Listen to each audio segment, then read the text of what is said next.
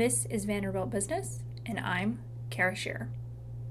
After graduating from Owen with her MBA in 2007, Kimberly Lexow helped other entrepreneurs start their own businesses. Eventually, she decided to make the leap herself, co-founding Sifted, a catering company that offers daily or weekly lunches to high-growth, tech-centric companies. In this episode, Kimberly chats with us about bootstrapping her startup, choosing potential clients, working at the intersection of food and tech, and more. Hi everyone, I'm here today with Kimberly Lexow, who's one of our MBA alumni. Kimberly, thank you so much for joining us today. Yeah, my pleasure. Thanks for having me. So to get started, can you briefly recap your career and tell us a little bit about yourself? Yeah, sure thing. So I started my career in sales, business-to-business sales, right out of undergrad. I think I really just kind of took the same job that my parents had. I really, didn't know much about the world outside of college anyway, and that just kind of seemed like a nice transition. Sales taught me a lot about learning to not only sell a product, but myself. So I did that for a couple of years. Left to start a little telecom consulting business. That's what I was doing before, really unsophisticated. What I knew from working at AT&T in sales is that we were oftentimes overselling clients. And so I just started this little business where I was helping them kind of decide, this is at the time when you had lots of phone lines, multiple fax lines, multiple phone lines. And so I would just help companies get rid of some of those lines. Again, super unsophisticated, but that kind of gave me a sense for I really like to start things. I like to figure things out. And so, but I really wanted, to kind of understand how to actually build a business, how to scale a business. And so that's when I decided business school. I was living in Boston at the time. And so, Owen was a really nice fit for me for a couple of reasons. So I graduated Owen in 2007. I focused at the time on entrepreneurship and healthcare. Started a business while I was in grad school, worked on it kind of over the summer instead of getting the internship, a traditional internship with the grant that they gave out. So again, just kind of Owen was a place where I felt a lot of freedom to kind of, explore some of these new ideas I had. After grad school, went on to kind of continue to work on my own for a while. I helped kind of, early mid-stage companies identify adjacent markets, that could be, beneficial or profitable for them. So did a lot of market analysis, kind of really wrapping my arms around ill-defined markets. One of my clients, who I worked with really closely for a couple of years, I ended up working for them full-time then, building up and managing their marketing department. Worked there for 4 years, and it was during that time that my co-founder Jess also worked there, that we had this idea for Sifted. And so we started Sifted. It's been about 4 years now. The core concept at the time was, how do we help leaders kind of make good on their good intentions. So everybody is kind of trying to create this really inclusive culture, this culture that really fosters community, but it's really hard. And you can't just spend a lot of money, on happy hours and kind of expect it to happen. And we kind of saw, that we kind of had that experience of, if you're not really thoughtful about kind of planning events like that or kind of planning meaningful perks, it can actually have the opposite impact where it's really, exclusive. And so that was kind of the core idea. And just really early on in starting to meet with CEOs of high growth companies, we kind of found that, lunch could be the thing. Lunch could be this low risk, really meaningful perk that brings people together, encourages people to take a midday pause. And so, we launched Sifted in 2015. Nashville was our first market. We're now in Nashville, Atlanta, Austin, Denver, Boulder, and Seattle. Awesome. And I know that you serve some clients that listeners probably have heard of. So can you tell us a little bit about who you're currently working with? Yeah, absolutely. So the way that Sifted works is we talk about ourselves as the outsourced chef team to high growth companies. So effectively, we are the corporate caterer to companies that are bringing in lunch for their teams on a daily or a weekly basis. And so, the majority of the companies that are doing things like that are high growth tech companies. So we work with brands like Uber, Eventbrite, Box, Square, Twitter, Google. in kind of all of those cities. And again, these are companies that are feeding their teams in most cases daily. So they hire Sifted to create a new menu every day with accommodations for all dietary restrictions. We then have a team of people who go to the kitchen. They hear the story of that day's food from the chef who prepared it. So everything is prepared by a local chef a local chef team in each one of our markets. They hear the story of the food, where things were sourced, what inspired this particular menu. They then take the food, they take the lunch to the client's office, they set everything up. We're really thoughtful about, aesthetic, kind of what it looks like, really trying to kind of match the vibe of these offices. We want it to really feel like kind of a pop-up restaurant experience. Our hosts then stay on site to manage the experience. Spinach falls on the floor, they pick it up, they're engaging with eaters, they're making sure that, your dairy-free eater is getting her specially prepared dish. And then after lunch, we clean everything up and take the trash with us. It's really intended to feel like magic. And I think that's something that works really well for, again, these really high growth companies who use lunch as, not only a recruitment and retention tool, but also a way to build community. So, everybody is able to participate in these lunches. Nobody has to be the person who tracks down the lost delivery guy or hears that they didn't like, today's particular menu. It really is intended to be completely hands off for our client, for our main points of contact. And so that just works really well for kind of, again, these really high growth tech companies. And I know that often, when companies coordinate those sort of meals internally, usually the office manager, maybe a couple of helpers are always having to run around and can't really participate. So it sounds like you really sort of take all that work off the companies. Yeah, that's exactly right. We used to work in an environment, Jess and I, where, lunch was always being brought in and, it was it either arrived really late or way early. It was generally cold by the time it got there.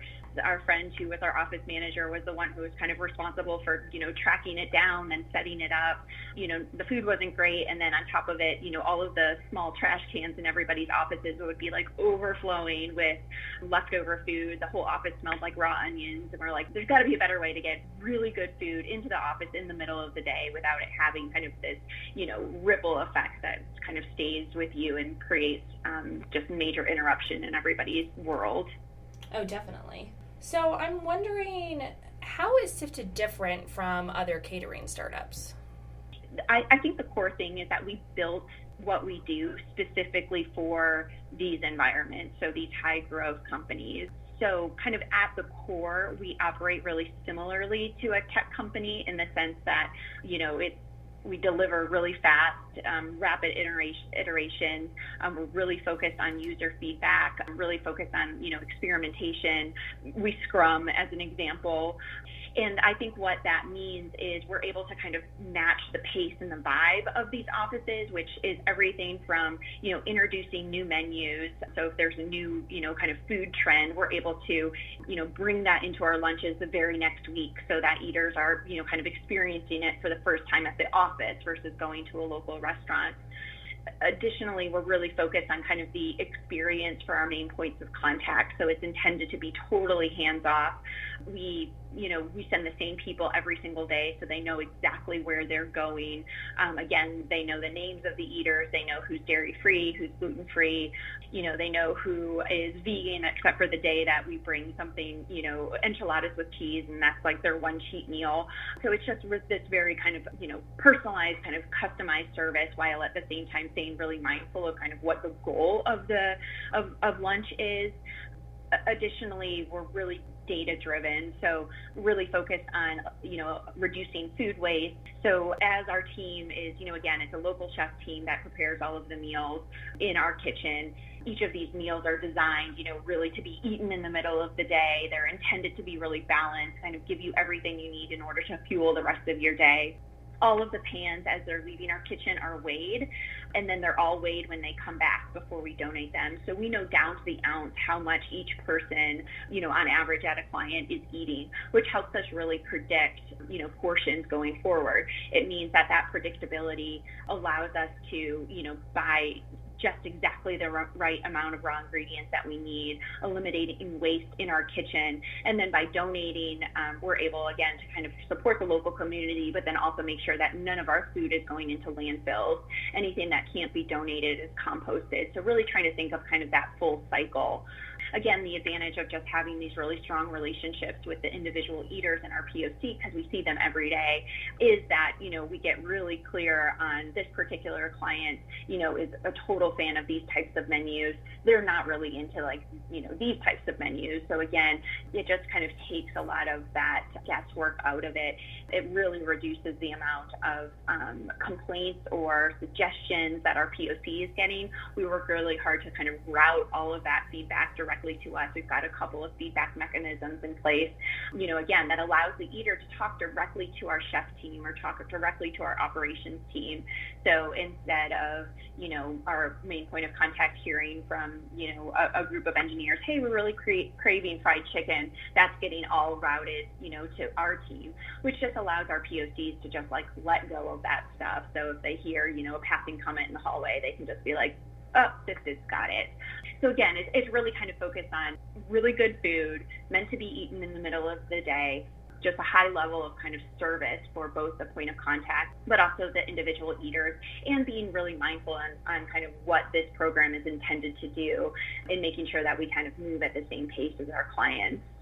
So you were talking there a moment ago about donating the leftovers, and I'm wondering if you can talk a little bit about the motivation behind that decision. Yeah, I mean, it's really easy. I think the motivation really kind of came from, Jess and I and our kind of personal behaviors. I mean, we're both kind of really focused on, reducing our environmental impact as much as possible, just in kind of, our personal lives. And so, part of building this business was not only about, reducing waste because it makes sense, environmentally, but also that it's how we make our business work. We're able to offer really good food in the middle of the day at lunchtime prices because we're only buying what we need. Now, on the other side of it, though, is that there are times when, people are working from home, or there's an entire department at a conference and we might not know about it. So, leftovers happen. And really early on, we just saw okay, I can only eat so many leftovers. And so Jess and I really early on found that we needed to find, a group of people who could, use the food that we've prepared with so much, care and love. And so it started, as most things do for startups, just, really unorganized and just kind of like, hey, could you guys use this food? If so, we'll just, bring it by every day, to the point now where, it's a part of who Sifted is. So we have donation partners in all of our cities. Again, we weigh everything before we donate it, so we know exactly how much we're donating on any given day. It's really special to know that the food is going to support, our local community. Again, I think that what I hear from our hosts is that that's, one perk of the job is being able to take food, to a local shelter and, interact with the people who are eating the food, not only on the client side, but then also those that we donate. And it is something that's super important to Jess and I. Yeah, that's fantastic. So I know that it sounds like you look for a very particular type of client that you want to work with, and I'm wondering if you can elaborate a little bit about the sort of qualities you look for in potential clients. Yeah, what we look for kind of first is cultural fit. So it's really, this relationship only works if, we're well aligned in terms of what the program is going to do. So, we work with companies that see lunch as a perk as kind of fundamental to, employee wellness and employee happiness. We work with companies that are just really invested in their staff experience at the office. The best clients are the ones who, not only kind of make a commitment to offer this type of program in the long term, but really look for ways to continue to elevate the experience and the service. People who really appreciate the things like the donations, who like hearing where things were sourced from, who appreciate, we do kind of these on-site activations where a chef will come and make guacamole on site. So, it's a team of people who kind of really appreciate kind of that level of experience versus, we just need to put food in people's bellies and we're fine if they go and work at their desk and, never have a conversation with their coworkers. I think that kind of cultural fit is a really important component. And then, more practically, we look for clients who already either have a program or are looking to develop a program. So, we have just decided not to work with anybody who's just doing a one-time lunch. All of it needs to be recurring on a schedule. And so the majority of our clients, serve their teams daily or weekly. And again, that's where we find, they get the most value out of our service. And we find we're able to do our best work with that kind of relationship. So speaking of adding clients, I know that you all have had really big year-over-year growth rates. So how have you all grown that quickly? I think when Jess and I started, we knew we wanted to, build something. But we also knew that we didn't want to kind of spend, a year kind of tinkering, on a product. We really wanted to create something that was valuable and profitable from the very beginning. And we knew that we wanted to fund our growth, through cash flow. And so that was like a really intentional thing kind of early on. And it's just, I think it's just kind of part of our personalities. Jess and I very much like to move quick. We like to create things and do things and put it out there. And if it's a total failure, iterate on it and change it. I think the idea of, creating something and going out and raising money kind of right from the get-go was just not the path we wanted to take. And so kind of that focus on profitability and cash flow from the very beginning really enabled us to fund our own growth. So, we have not taken funding. We're totally bootstrapped. In our, first year, so all of our clients are under contract. So, we measure kind of our revenue in terms of annual recurring revenue. And so, just kind of one of our first milestones is we hit $1 million in ARR within the first 13 months. And then it became all about cash management. So that's something that my partner Jess is really, really skilled at.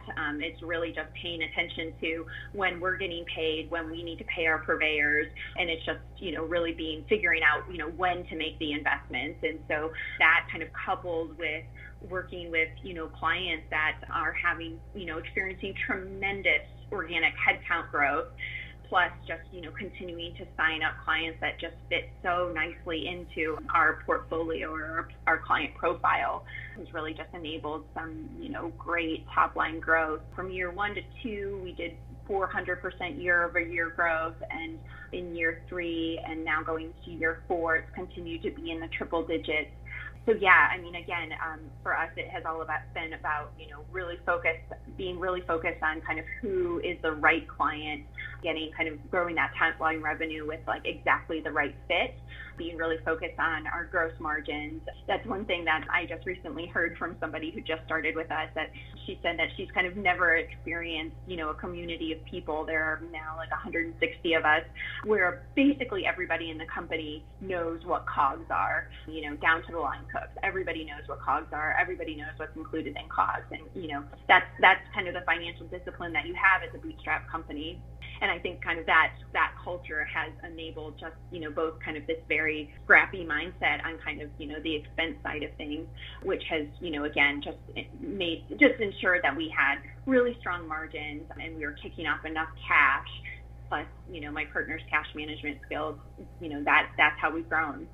Right. So I know that you all are kind of working at the intersection of two very hot industries right now, food and tech. And I'm just wondering, what has that been like? It's been fun and interesting. It's interesting because kind of this whole like foodie culture has really made its way into offices over the past couple of years. So, or even longer than that, on the coast. It used to be one of those things where, if you had a meeting that ran over lunch and someone ordered you lunch, you were happy with whatever showed up. Nobody ever asked you if you had dietary preferences. Nobody ever asked you really anything about kind of what you were hoping to have at lunchtime.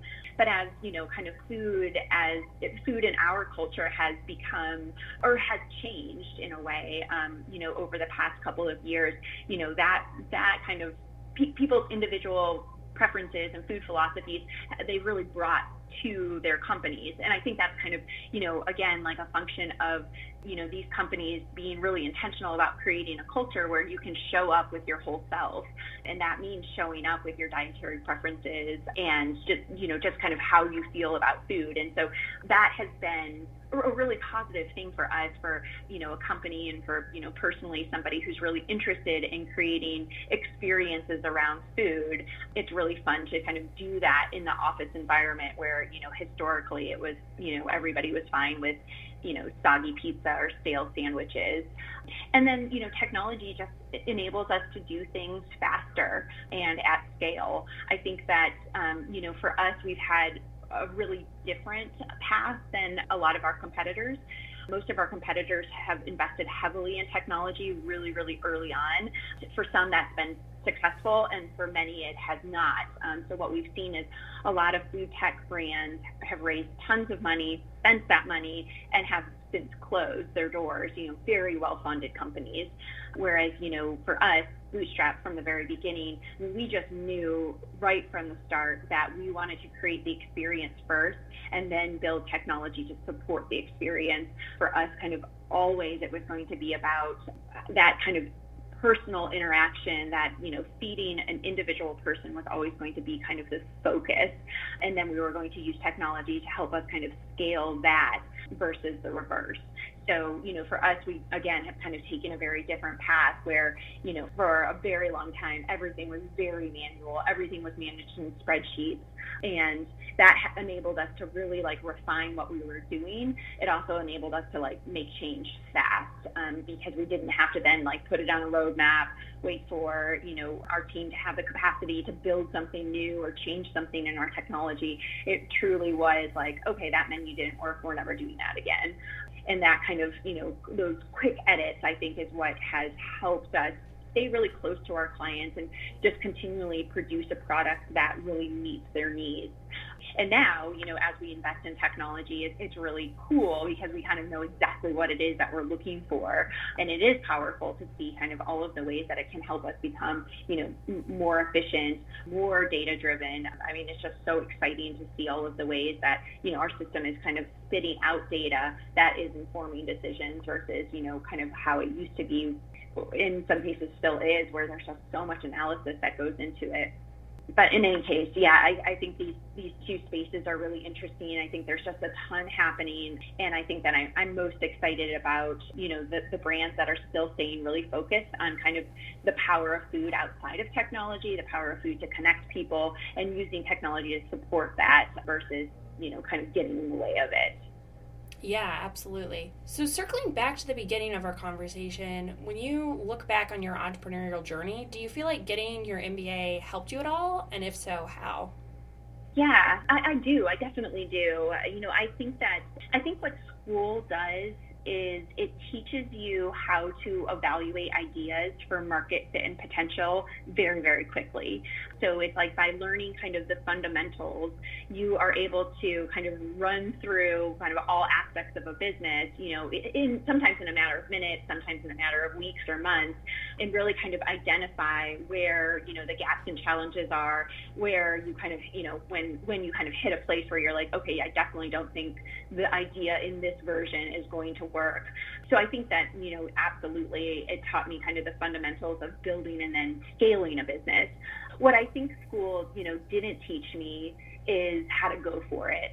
So I think, that's the thing that all MBAs have to kind of work against is, we are being kind of systematically taught how to uncover a million reasons why an idea won't work. And, again, truly valuable. That's exactly what, we need to be doing. It's how we kind of uncover issues before they become big, big problems. But for anybody who has started a business, for anybody who started anything, there is going to be that kind of period of time where you say, are all of these challenges, are all of these questions, too much? Should I not do this idea? Or no, I'm still going to go for it. And I think, again, kind of we're taught how to uncover kind of all of these ideas or all of these ways your idea won't work. Plus, if you ask anybody, particularly kind of in your MBA program, they will articulate all the ways it won't work. Again, like that's training, that's mindset. Also, that's the easy thing to do. That's one thing I like to remind all my friends who are entrepreneurs is that it's really easy to pick apart somebody else's idea. It's really hard to find ways to support it. But in any case, I think that balancing an MBA with developing really strong intuition so that you can kind of get to this place where, even though there are lots of obstacles, lots of reasons why you think your thing won't work, there's also something kind of really intuitively in you that says, but I'm just going to do it anyway. And I think that kind of balance is really important to develop. So last question, what is next on the horizon for you in Sifted? Big thing. We really feel good about what we've created. It's certainly not perfect, but when I look at kind of, this is just an activity I did over the weekend where I just kind of spent some time really reflecting on the business and on what we've built, which is also something that I think can a lot of times be hard for entrepreneurs because we're just kind of always trying to move forward and solve the next problem, but to kind of pause and really kind of take stock in what we've created. The core business is just solid, and we kind of just keep getting market validation kind of from all angles that this is a thing and that people like it and they want to keep buying it. And so for us, it's a lot of just kind of doubling down on the things that we're good at, really investing heavily in our product, just continuing to make that experience just as good as it can be every single day for our eaters and our main points of contact. But then it's also expanding it, continuing to grow and move into new markets is definitely something we're interested in doing. Launching new markets is something that is, both so stressful, but also so much fun for us. Again, that's kind of the creator in Jess and I, we like to start things. And so continuing to kind of, build the Sifted brand and the Sifted model in other geographies is something that's important to us. And then also just kind of going from, evolving from this really scrappy startup where, Jess and I did everything to, being a team of 160, 170 people where we're able to provide kind of all of the things that a good job provides, really competitive salaries, fully paid health insurance, paid time off, kind of, becoming a real company in a way. And just everything that kind of comes with that is something that Jess and I are really focused on. And so, from the very beginning, Jess and I knew that we wanted to create a place where, people could bring their whole selves, where they could show up as they truly are, and where this could be a place where they made their career in the sense that, I don't have kind of any illusion that we're all going to work together for the rest of our lives. And in fact, that's definitely not going to happen. But I like this idea that people can kind of come here, experiment, try things out, really grow the foundation of their career and then go on and do other things. We have kind of quote unquote graduated lots of other entrepreneurs who are now doing, who have created their own business. We have a woman who started a coffee shop. We have another woman who started her own sauce line. And that is just so encouraging. And it's something that, is so central to our culture, just really holding on to that. I find that people who, want to go on and do their own thing, not only just are so invested in the experience they have with us, but then are also just kind of always looking for opportunities to expose themselves to all parts of the business. It just creates this really kind of tight community of, achievers, go-getters. So as we continue to grow and scale, I think staying really mindful and really kind of focused on that kind of special thing about our culture is something that's important to Jess and me. Well, thank you so much for your time today, Kimberly. Yeah, sure thing. Thanks for the good questions. I think that the only extra thing that I would love to have added is that, if there are any kind of entrepreneurs out there or aspiring entrepreneurs, anybody who would like to connect, I'm just super open to that. And I'd love for them to know kind of how to find me at Kimberly@Sifted.co. Yeah, absolutely. I can definitely include that. Okay, great. Well, thank you so much. Yeah, Kara, thank you so much. I really appreciate it. Thanks to Kimberly again for her time, and thank you for listening. You can find more stories and information about Owen's Graduate School of Management by visiting our website, business.vanderbilt.edu, or following @VanderbiltOwen on Facebook, Instagram, Twitter, and LinkedIn. Music is by Mike Foster, and I'm Kara Shear.